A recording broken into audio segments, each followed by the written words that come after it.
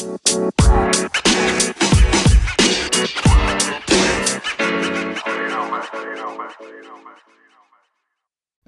down, spikes on. Welcome to the track.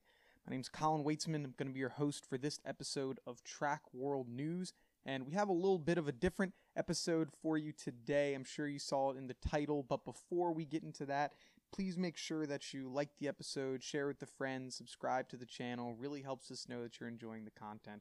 And let's get into it. So first, three topics we're going to discuss. We're going to briefly go over Kevin Mayer's world lead, what it means, just talk about it in the decathlon a little bit.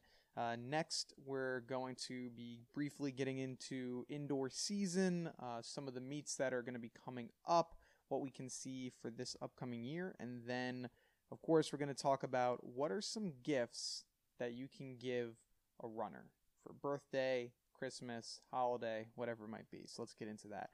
First, let's talk about Kevin Mayer. Just got a world lead in the decathlon, scored 8,552 points. Very impressive for the beginning of the season. Solidified his spot for Tokyo 2021. Obviously, he's the favorite in the decathlon. This competition, it wasn't even really that close, to be honest. Really, he demolished the competition. I think the next closest person had 6,055 points, something like that. So he was really, really ahead.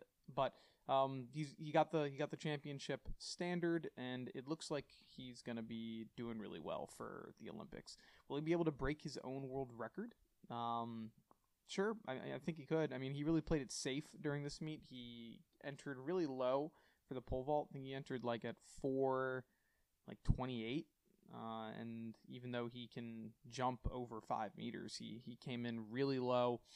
But I mean, it's the first of many competitions to come up. We'll see how he does and continues to do. Next, let's get into indoor season. So I know obviously there's been a lot of things going on with certain teams shutting their teams down, other teams getting the season started. I mean, where do we even start? I mean, we even saw a story that Central Michigan, they're trying to bring their team back. They thought that they needed somewhere around, I think, $600,000 to be able to, $300,000 to operate the team, and they're starting to get some sponsors, or they're starting to get some donors and people to bring the team back, which is looking great. We saw some other smaller schools and conferences, like in Division II, canceling their track and field championship, and it's been a whirlwind. It's been a lot of stuff that we have seen in the past couple weeks when it comes to the season, but there is some bright news. The teams seem to be competing. It's different though this year than last year, even though this is only the second official week of track and field for at least college level. It's definitely different than it's been in years past. How's it different? Well, instead of us seeing these major meets where you'll have 7, 8, 9, 10 teams competing, it looks like a lot of schools are going the route of less is more, where we're seeing a few quad meets, a few tri meets, even a couple dual meets, and of course a lot of inter squad where you're just competing against yourself. So a lot more smaller meets. I think that's probably going to be the trend for this season, at least for indoors. For outdoors, I see us probably going to a similar model, or not a similar model, but a similar model to the years past, where it's more schools. But this year it looks like they're doing a lot more smaller meets, which I mean, it depending on what kind of athlete you are, that's either great news or that's terrible news. If you're one of those athletes where you might get nervous with a lot of bigger meets and a lot of bigger schools, I mean, this is perfect for you, because you're like, oh, great, it's only going to be 2 or 3 schools. I'm going to know the other competitors, and so it might feel like a practice. For other athletes that thrive in the in the limelight, that really like the pressure, I mean, this sucks. This is awful for them, because you're not going to be having those major meets unless you're lucky enough where someone in your event group on another team he's a really great competitor as well. So it's looking like it's most likely going to be those smaller meets for the schools that are competing. As I've mentioned, a lot of conferences have already announced that they are no longer going to be competing, which is terrible. So that means a few things. Like, are we going to see more athletes that they don't have they do have eligibility, but their teams have said we're not competing. Are we going to see a lot of those athletes decide, hey, you know what? I'm going pro. I'm going to try to do this thing on an individual basis. I still want to compete. Obviously, this is for more of those top-level athletes. You're not going to see someone that is, middle of the road, even if you're pretty good, trying to do this thing professionally, because it's really difficult, obviously. There's not a ton of money unless you're on, near the top. So what are we going to see? I think that we might see a few of these bigger-time athletes decide, you know what, I'm going to go professional. For example, like if Sydney McLaughlin or if Mondo Duplantis were in this, I mean, they've already gone pro, obviously, but if they were in, like, this was their freshman years, I see them saying, you know what, I'm out of here, I'm doing this professionally. There's no reason for me to stay here at Kentucky or stay here in LSU. So could we see any of those types of talents decide they're going pro? I think a few distance runners have already announced that they are. Let's see if that kind of sets something going on. If we're going to see more athletes deciding, you know what, I'm going to hang up my collegiate spikes for some professional ones. That'll be interesting. I want to know what's going on. So that's what it means for this indoor season. Nothing else really. For the professional circuit, I guess you could say it's a little bit different. We haven't had much news on any indoor meets that are going. One thing that is really interesting, I forgot to mention this earlier, all of these meets that I've seen scheduled for certain colleges, like I think Eastern Michigan has announced, or a few other schools have announced their schedules. All of the meets that they're competing in are on college campuses. I have not seen, and I might be wrong, but I have not seen any meets being held that are off campus. So, for example, the Armory, haven't seen a meet for them, haven't seen anything for Ocean Breeze, haven't seen anything for those types of meets where they're not being held on a campus. They're being held on a third party. Haven't seen anything yet. Could that have to do with some regulations of how many people can be in a place? Maybe. Is it just they're trying to be safe? I don't know, but we're not seeing that. So that's going to limit the facilities and who can compete, because there's a lot of conferences. I know mine, for example, with the Northeast Conference, that doesn't have any indoor tracks within their conference. So you're all going to other schools, or they're going to be competing in, they would be competing at these third-party facilities. So we'll have to see what's going on there. So interesting for this season. Hopefully we'll be able to have some sort of normalcy for the outdoor year, but who knows? Now, as you know, if you're listening to this on the day of recording, we have Christmas coming up in 3 days. And if you are still struggling to find a gift to get your son, your daughter, your husband, your wife, your girlfriend, your boyfriend, whoever, a friend, then you just don't know what to get them, and the one thing you know is, hey, they're a runner, or hey, they compete in track and field, they're a thrower, they're a jump, whatever. You know that they're a runner. I got a list of 7 items that you can get for them if you know they're a runner.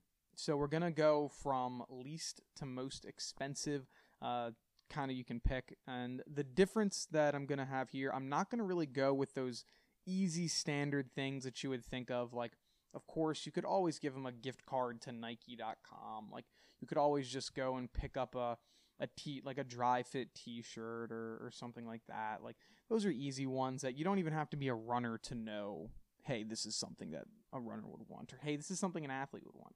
We're going with items that you might not think of, and a few of them I've recently found out, and they seem like they're really cool.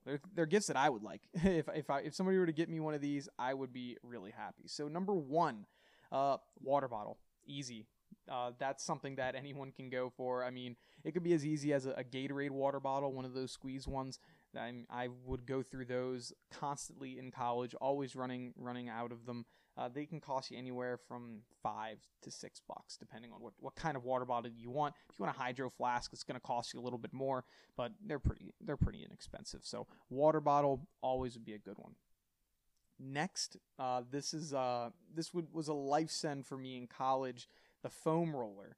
Costs you about $15, but this is fantastic for any sort of recovery. If you got anyone that is a long-time runner, they don't even have to be a long-distance runner. This is for sprinters, jumpers, throwers, anything. You're going to have to roll out after your workouts, whether you were lifting, you're running, you were jumping, you're going to get sore, and these things are phenomenal. A lot of people don't have them, but I do know a lot of teams do. So if there's a college student that you have and they run track at college, they probably have them, and they probably use them pretty consistently in the training room. And so getting one for home when they may not know when they're going back could be pretty great. So get one of those. Those $15, not too bad. Next, we're going with resistance bands. These are things that I use really consistently, and they're extremely versatile. So if you're using them to stretch, if you're using them for some type of strength training, they can be really, really good for flexibility, for strength, movement, and yoga, or whatever kind of stuff you're trying to do. Really, really great things, extraordinarily versatile, both in the weight room, if somebody wants to use them, putting it on like the squat rack or the bench rack, squat or bench press. You can use that there to have different kinds of lifts, and they're really versatile. Would definitely recommend getting those. Cost you anywhere from $15 to $30, depending on how many you're going to get. So would definitely recommend those. Running gloves. So these are mainly for your long distance runners. So if you have anyone that wants to, it does a couple miles a day and they're going out all the time, they're training for 5Ks, marathons, whatever, go with a pair of running gloves. Cost you about $20. You could also go with one of those sweatbands that are also like earmuffs that people use. They're really great. This is for running in cold weather. No one likes to have cold hands when you're running, especially if you're out there for 30, 40 minutes a time. So you can't go wrong with that. Next, so I would go with a custom backpack from Track Barn. For those of you that don't know, there is a guy, Carl Margo. He's got this company called Track Barn, where he has a ton of gear that you can buy, whether it's for a team or for an individual, for an entire conference. It doesn't matter. He has completely customizable stuff, including custom backpacks, which look pretty sick. Check out the website at trackbarn.com. Do want to mention that I am not sponsored by any of these companies, any of these groups. I'm completely saying it off my own volition, so I'm not being paid to do any of these. These are just gifts that I really think are great for people. And so go with the custom backpack. It's listed, depending on what kind you want, anywhere from as low as $48. That's about how much it's going to cost you to get a good backpack anyway, from Under Armour, Nike, Adidas. You might as well get it customed to the athlete that you want. It can have their name on it, the event, the school, whatever it is, look really slick, and you're supporting small business. So definitely something that I would recommend. They also have a wide variety of things, from masks, shorts. It looked like they even had like discus backpacks and shot put bags to put the things there. So definitely look at that. Fantastic gift if you're looking to give it to somebody. Next, this is getting a little bit more expensive, a running watch. This will cost you a good running watch, cost you about $100. Recommend getting a Garmin. These are fantastic, helps track your times, your splits, some of them, your heart rate. Overall, just a fantastic thing, especially for the distance runners in your family. So look for a good old-fashioned running watch. Those will run you, about $100. The Garmin ones are critically acclaimed. They do sell out sometimes pretty quickly. I think they're in stock right now, so take a look at those. And then last but not least, this is something that even if you're not a track and field runner, you could probably go for. But a massage gun. They've been trending like crazy recently. I have seen tons and tons of people, tons of advertisements for these. It's one of those things where it's like, it looks like I don't know. It doesn't really look like a gun at all. It's just like a giant like plastic or metal thing. I guess it looks like a drill.